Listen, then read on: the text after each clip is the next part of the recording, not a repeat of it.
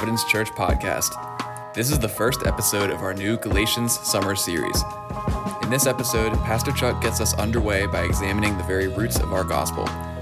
For more Providence Church, visit us online at provchurch.net. That's provchurch.net. Let's get into it. So we're starting a new series, Galatians, and it's one of my favorite books in the Bible.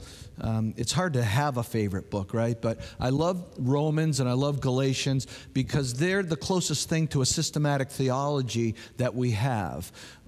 He talks in both of these books about justification through faith alone, and then sanctification. What does that look like? And these are things that we grapple with quite often. And the thing about the book of Galatians, or the epistle, a letter to the Galatians, is that this centers, Paul has an argumentative tone within this. He's upset. He's dealing with something specific.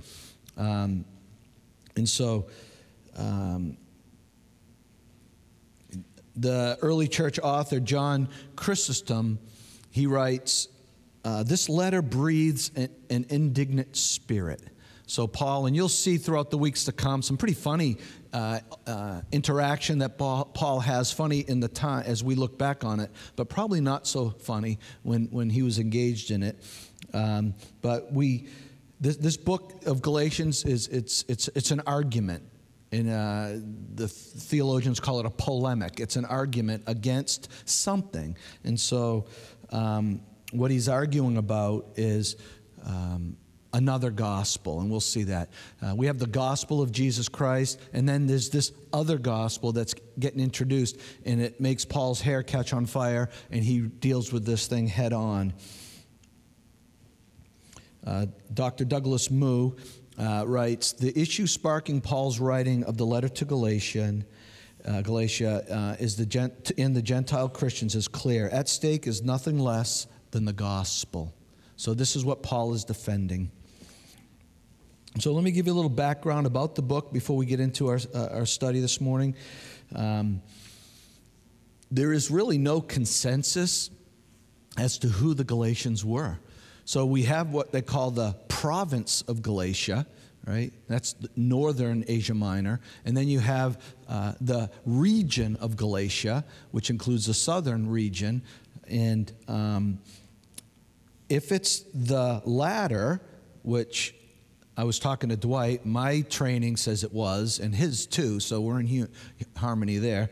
But it wouldn't matter one way or the other in a sense, other than the fact it's more than likely that this may have been his very first epistle, the first letter that Paul wrote, right after his first of three missionary journeys. So he's probably about 45 years old when he wrote this letter. He'd been a Christian for at least 17 years.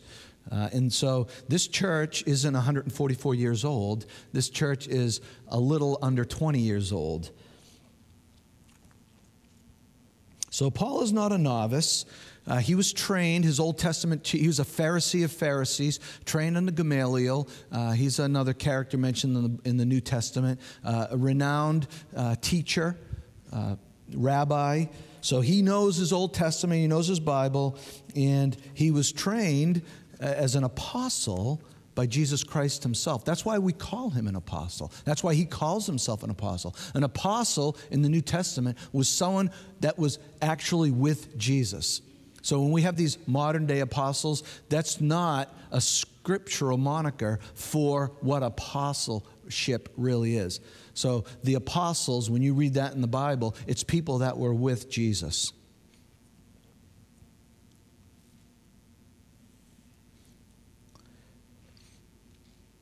So the point, what is the occasion? As I mentioned already, it's this false gospel came in, and Paul is going to Galatia to straighten out the mess. So let's start in Galatians, the first chapter, and we're going to read the first 8 verses. That's going to be our text for this morning. Galatians 1, beginning in the first verse. Paul, an apostle, not from men, nor through man, but through Jesus Christ and God the Father, who raised him from the dead. And all the brothers who are with me to the church churches of Galatia. Grace to you and peace from God our Father and the Lord Jesus Christ, who gave himself for our sins to deliver us from the present evil age, according to the will of our God and Father, to whom be the glory forever and ever. Amen. I am astonished that you are so quickly deserting him who called you in the grace of Christ and are turning to a different gospel. Not that there is another one, but there are some who trouble you and want to distort the gospel of Christ. But even if we or an angel from heaven should preach to you a gospel contrary to the one we preach to you, let him be accursed. And we have said before, so now I say again, if anyone is preaching to you a gospel contrary to the one that you received, let him be accursed. For am I now seeking the approval of man or of God? Or am I trying to please man? If I were still trying to please man, I would not be a servant of Christ. So, the Galatians, they were being led astray. And of course, the Galatians are people just like we are. And they have to deal with, in a sense, the very same thing that we're dealing with. We are confronted with another gospel quite often. And so we have this amazing text, and this is what the whole of Galatians is about. This is Paul establishing a systematic theology. What is justification? What is sanctification? He goes through. And how does this impact our lives? So God's plan, all right, and this is key, his plan for our lives centers around the gospel of Jesus Christ. This is the key to life here on earth and all through eternity. But it begins right here. This is the key. You want a better life? You want to live for all eternity? We come in contact through the gospel of Jesus Christ. We come in contact with the forgiveness. So we're going to unpack that a little bit. So God has this particular plan for our lives. And God's plan starts with justification. What is justification? It's being made right in the eyes of God. Justified. Do you ever hear someone try to justify themselves all the time? They come up with all these excuses of why they did this or why they didn't do that, and they're justifying it. No, that doesn't cut it. We're not going to get to heaven. I would have done better if you gave me better parents. I would have done better if. That's a justification. It doesn't pan. Jesus Christ actually becomes our propitiation. That means the offering, that thing that appeases God. He actually becomes it. He doesn't propitiate for us. He actually becomes that sacrifice that makes God not mad at us. That's it. Great news. So if the enemy can derail us at the very beginning of God's work in our lives, then he can indeed rob us of life. And that's what God wants. This gospel is the vehicle for life. Jesus said, I came that you may have life and have it to the full. He wants us to live a full life. This isn't some restrictive thing. It starts out that way. And Jesus is forthright about it, right? The way to death, the way to destruction is wide and it's broad and it's easy. Everyone's going down it. That's why it's so easy. Hey, everyone's doing it. The narrow way, it's tight. It's confined, narrow. I even like the word. It's hard, he says, but then it opens up into a broad thing. Pastor Dwight talked about that last week.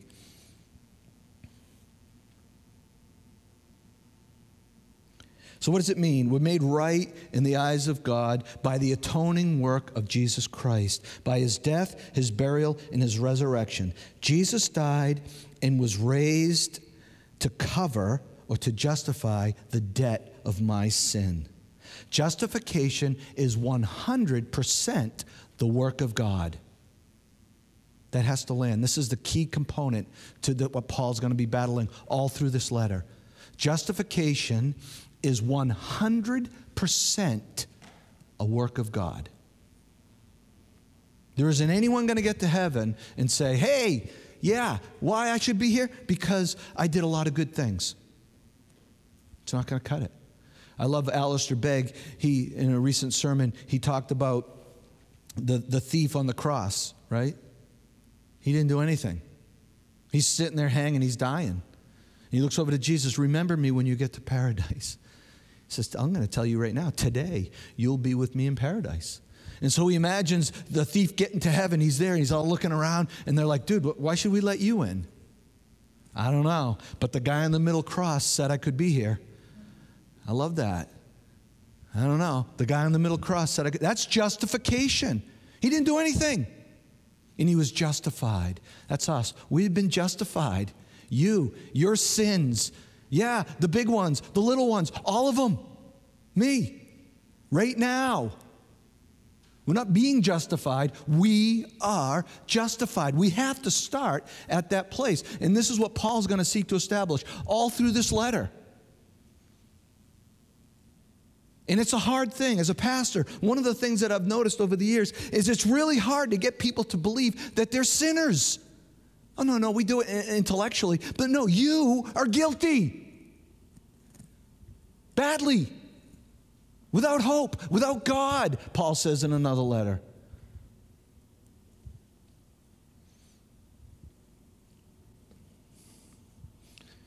We're studying, the men are studying John, 1 John in our Bible study.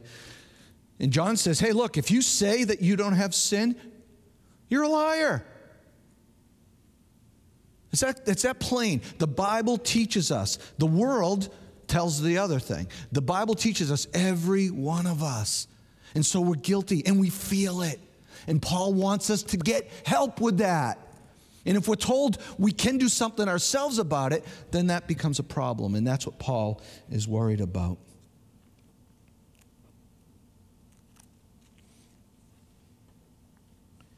Most Christians would agree that justification is 100% God's work. Most, whether you're Arminian, which means you can lose your salvation, or whether you're a Calvinist, which means you can't, both agree that it's 100% God's justifying work. And then sometimes a but comes in. And what is that?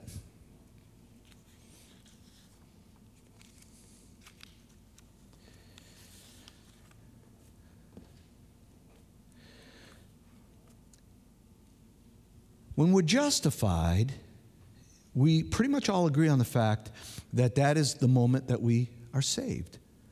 Some people think it's in a moment. Some people think it's a process. Whatever. There comes a point where we are justified. We recognize it. Where our faith is in Jesus Christ. We aren't trying to earn our way. We understand. But this is the problem. In other words, what we are is we're saying we're partakers, as Peter says, of divine nature. We have this divine nature. What does that mean? The Holy Ghost is in us now. When we received Christ, we received the Holy Spirit. So we have within us a divine nature. Everyone who has accepted Christ has the Holy Ghost within him. And because of this truth, we intuitively, we do know, we're taught in particular, the reformers put it this way. And when I say reformers, I'm not talking about reformed religion. I'm talking about those who broke away from the Catholic. All right? So what the reformers said is that the faith that is alone is never alone. It's always accompanied by works. We have the Holy Ghost in us, so it should produce works. Right? So we're saved. We know it. I'm justified. But it's going to do works. But so if our lives go on and on and on, never changing one whit, we're right to wonder if we've come in contact with the living God. That's a great question. Because Paul even tells us, he gives us this list in Corinthians. He says, it's this incriminating list of all these sins. And he looked and he says to him, and such were some of you, but you were washed. You get that verse up there? You were washed. You were sanctified. You were justified in the name of our Lord Jesus Christ and by the Spirit of God. 1 Corinthians 6:11.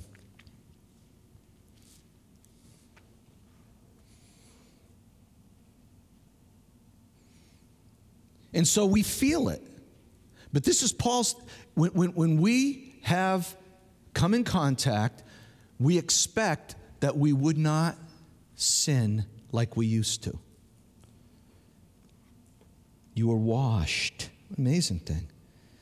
But my question is, what happens when our experience doesn't measure up to that? Has that ever happened? It's happened to me. What happens? I'm following Jesus Christ. I've prayed over that thing. I've sought God. And it doesn't seem to budge at all. I feel exactly the same as I've always been. What are we doing? What happens when our experience doesn't match what the Bible teaches us should happen? I wrote down here, if we don't wrongly assume that we must not really be saved, then we either look in one of two places, either to the flesh or to the Spirit to defeat our sins. So the first thing we have to avoid is, well, I guess I'm not saved. I don't believe that. Sometimes these battles that we have are protracted, people. Sometimes they take years to overcome. And we keep at it. What's interesting, and we call this the sanctification process, right? So we talked about justification. Now we have the sanctification process. We got a terrific illustration of that in the Bible. The children of Israel, they come out of Egypt, they go through the desert, they cross the Jordan, and they enter the Holy Land, the promised land. They're there. They made it. And yet there's a bunch of enemies there. And why doesn't God just wipe them out? No, he says, you know what? I want you to wipe them out. I want you to battle them. And so the children of Israel had to defeat the enemies. And we get called into the promised land. We are in, people. And then he says to us, now you got to fight. And it's through his power, but he wants us to battle these things. But that battling and winning has nothing to do with our salvation. That's established through the justifying work of Jesus Christ. And when we function on that foundation, our battling takes on an altogether different thing. The Bible tells us that the love of God is shed abroad in our hearts by the Holy Ghost. The Holy Ghost, because we love the bridegroom, we want to please him.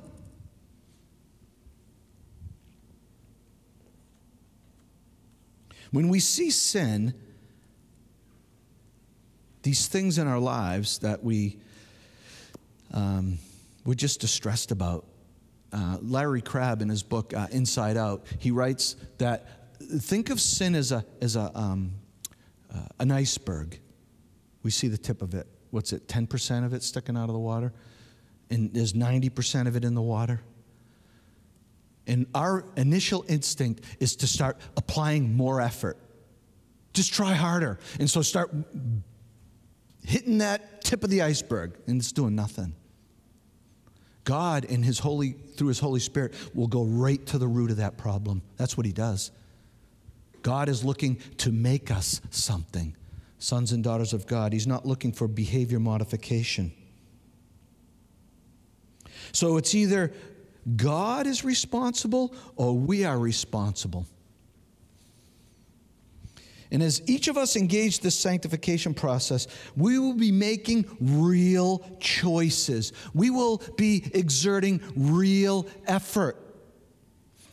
As the Reformers say, that God's will doesn't injure our will. Pharaoh has no complaint against God. It says that he hardened his heart. Pharaoh wasn't upset about that.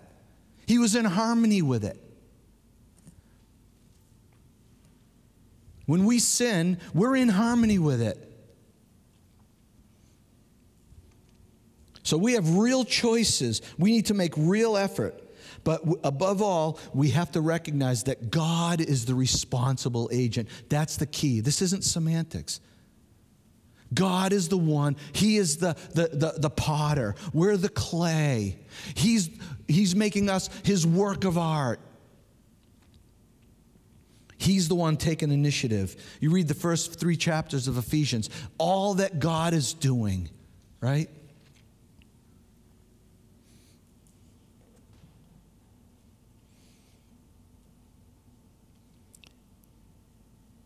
When we see God as the responsible agent, we see him as the Father. And we are the children. When God's Spirit convicts us so that we are brought to the realization that we are sinners in need of a Savior, God's Spirit works to displace our fallen nature, our Adamic nature. One of my favorite gospel accounts is found in Ezekiel, and I'm just going to read it to you. That's right, the Old Testament, the gospel according to Ezekiel. This is what we're talking about here. I will sprinkle clean water on you, and you shall be clean from all your uncleanness, and from all your idols I will cleanse you. And I will give you a new heart, and a new spirit will I put within you. And I will remove the heart of stone from your flesh, and I will give you a heart of flesh, and I will put my spirit within you and cause you to walk in my statutes and be careful to obey my rules. Do you see all of those pronouns? I will do this. I will do that. I am going to do this. This is what God is doing. When we come in contact with the saving power of Jesus Christ, he does something. He's going to see this through. In this second approach, it's really close to the first one. And this is the problem with it. Pastor Dustin gave me a quote the other day that was phenomenal. It says, discernment is not knowing the difference between right and wrong. It is knowing the difference between right and almost right. That's a key. And so we've got this other approach where we're going to say, and we all say it, God is the one who saves us. Yes, I get it. Now we have to stay in. So God is going to give you the power to do the right things, but you can choose to do the wrong things. And if you don't keep your nose clean, you're out. And that is a theology that's been developed. E.P. Sanders, way back earlier, and now new N.T. Wright, if you follow this stuff, it's called the New Perspective of Paul. And what it amounts to is the children of Israel understood the idea of election. They were chosen by God. They knew it. I didn't choose you because you were a greater number. I didn't choose you because of anything other than the fact I chose you. Election. Didn't do anything to earn it. But then they kept the law in order to stay in. If they didn't obey the law, then they wouldn't be part of the children of Israel. So that was the motivation. And so that's what we print the gospel sometimes.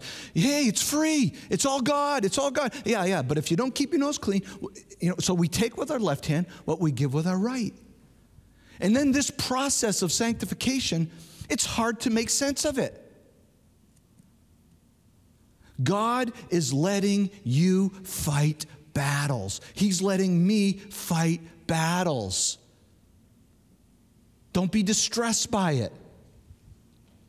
And this is what Paul is going to establish all the way through this book.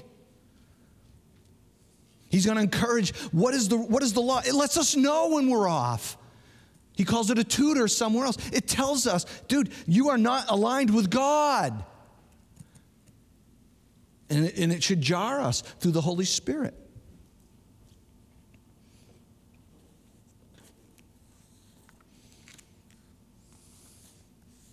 It's interesting that I find it interesting that this approach, the second approach, this you need to keep your nose clean, it always focuses on outward stuff.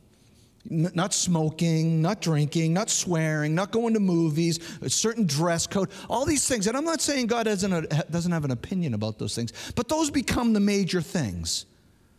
And I find that peculiar, like stuff like yelling at your wife or disrespecting your wife or your children or your wife to your husband, or these real serious things that create tremendous amount of hurt.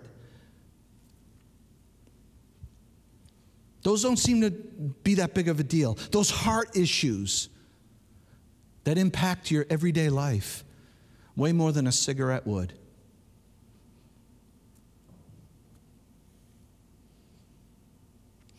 I wrote down here, legalism actually keeps people from experiencing the fullness that God has for them. It actually bars them. Jesus said to the Pharisees, you put on these big burdens on these people and you don't lift a finger. You have all these rules and all it does is you yourself don't enter the kingdom of heaven and you keep others from entering the kingdom of heaven. You can't get in through keeping rules, people. You can't get in. There's no way. It actually bars. It's fool's gold. You get a few successes, I'm getting it, I'm doing it, and you're shiny and you look great, but it's fool's gold. It starts to get a little weather on it and it fades. And it has no properties of gold. It doesn't hold up. It doesn't conduct electricity, energy. It's the thing about gold. It's a tremendous conductor. We're supposed to be tried and come forth as gold, and we're conducting. God's energy goes through us to the rest of the world. It can't go through fool's gold. You look good yourself, and you love the chief places, and look at me. And it doesn't do anything but keep people out.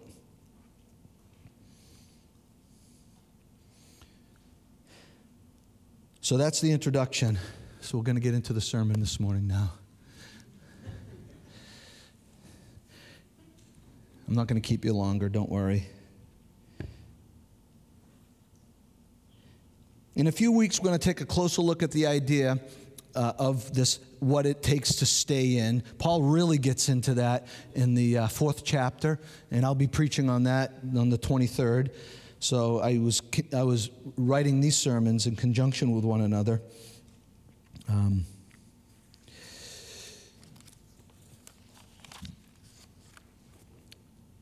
But throughout this epistle, Paul teaches us from start to finish. This is my first point.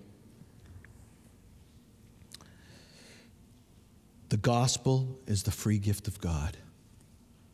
Romans 26:23 writes, "For the wages of sin is death, but the free gift of God is eternal life in Christ Jesus our Lord." Free gift of God. Ephesians 2:8-9, "For grace you have been saved through faith, and this is not of your own doing. It is the gift of God, not a result of works, so that no one may boast."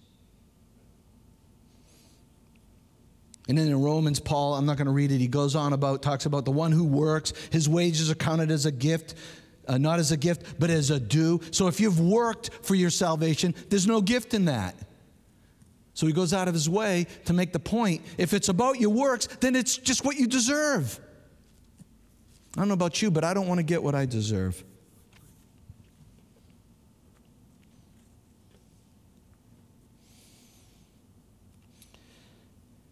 So just as much as Paul desires for his flock to be assured of their salvation, he wants them to understand that this gospel includes a lifestyle.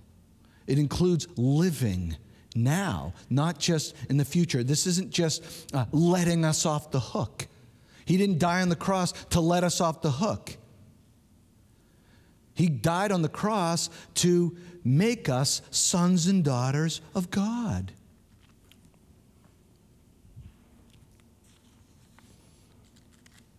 I wrote down here, in other words, Paul is emphasizing an ongoing lifestyle of the grace of God. Look at verse 4. "Who gave himself," talking about Jesus, "for our sins to deliver us from this present evil age according to the will of our God and Father." So here we have 3 points, and we're going to just briefly touch on all 3 of these points. He gave himself for our sins. Paul is emphatic about that. Jesus came for our sins. He came to deliver us from this present evil age. And he wants us to align with the will of God. This is our privilege. This is our opportunity to align with the will of God. One of the most difficult things as a pastor that I've seen over the years is people really believing that they're sinners. It's a hard thing to do. It's built right in us to think that we're good and we're really not that bad. And because none of us are jerks, most of us anyway. We don't do things to hurt people on purpose for the most part. So it's hard to imagine the fact that we have a kernel, something that is damaged, that affects every part of our being. It's a really difficult thing, and it's called sin. It manifests itself in sinful things, and you have those things in your life that you know what I'm talking about. And if you don't think you do, the Bible says that that's a liar, right? He that saith he has no sin is a liar, right? And if you can actually hear that you're a sinner, that's the Holy Ghost. The Bible says the Holy Spirit convicts us of sin. Not Chuck Knowles or Dwight Lefevre or Dustin Metzler or whoever. God himself, the Holy Ghost, is the one who lets you know that you're a sinner. You can't figure this out on your own. That's the fall. That's the nature of the fall. And Paul's saying right off the bat that Jesus came to die for your sins. And all those people that don't think they have any sin, they're like, what does that even mean? Means nothing to me. You know, the Bible talks about sin, like sinner, sinners. I stopped counting at 237 times. The New Testament. It's full of it. It's a big part of it. And every one of us is on the same level. There's some doing better than others, right? You've been at it long. But there isn't a one of us that can go and say, hey, I'm there. God, let me in. But I was talking to somebody recently, and they were telling me that they're and this is why it's hard. Their person they know is like a really good person, the kindest person they know, does really good things for people, but is an atheist, doesn't believe in God. Right? And I'm like, that's awesome. I said, I'm going to be willing to bet that person has someone who was a Christian really close to them. Like, well, yeah, her mother was a born-again believer. She's living off the spiritual equity of her mother. And we're living off the spiritual equity of those who came on before us. I'd say, go look at that wall out there. 144 years of spiritual equity. We're not just looking at the past and saying, oh, how great we are. We're looking to now look forward. It's our turn to have something for our children. Something for our grandchildren. It's our turn to start fighting those battles. And it begins with you and your personal life, the sinful things in it. Are you doing business with God? Are you fighting those things? I know I have to. I talked to Pastor Dwight. As godly as he is, he's got to fight those. We have them. Every one of us. And the really awesome news is it isn't just for heaven. It's for now. He says in verse 4 again, he says, so that he will deliver us from this present age. Do you think we need to be delivered from a present age if there ever was an age? What Paul means by present age is worldliness. It's putting man first. It's this thing that we call existentialism. Seems like a big word. It's not that complicated. If I can't see it, touch it, experience it, if it doesn't make sense into my brain, then it's not true. We limit. So you hear, and it's the quintessential existential saying. It would be something like, my truth. That's nonsense. My truth. There is truth in nothing else. So we have this idea, and once something other than God, the truth, Jesus says, I am the way, the truth, and the life. Once that truth isn't the anchor, then all bets are off, and we spiral out, and we have a present age. God wants to restore. He wants us to revel in the joys of sexuality. He created it. You know, we say, no, no, no, no, and I'm tired of it. It's not what we're doing. We're saying yes, but God's way. And it's amazing. This whole other thing is a lie meant to destroy it. That's the no.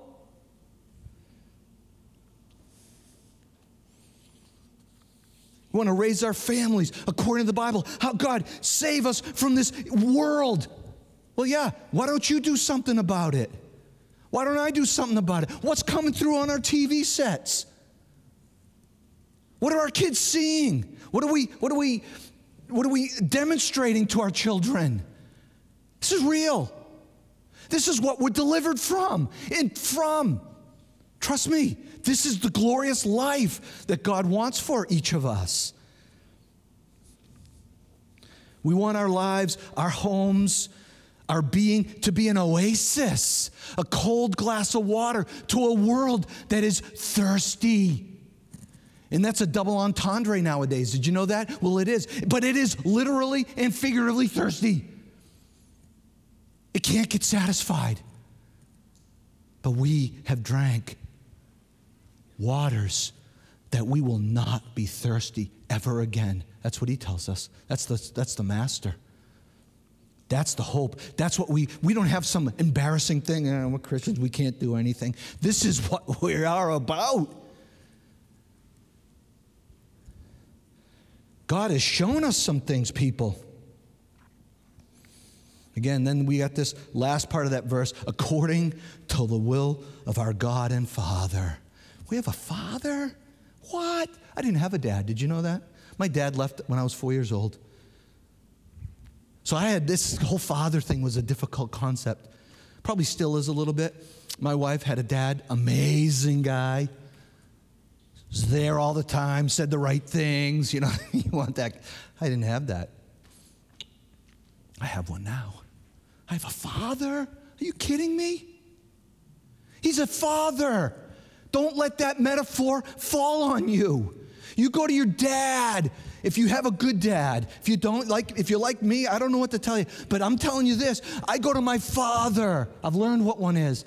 And I talk to him like a son. Sometimes a thought will pop into my head. You ever have that? It's just not right. I'll say, God, did you just see that, Dad? Did you see that, Dad? That's an affront to you. He's like, yes, son, I saw it. We're going to deal with that. And we deal with it. The resistance to this present age begins with understanding that God has an opinion. He has a will about all the things in your life. He has an opinion about it. I want to know what my dad thinks I should do about this.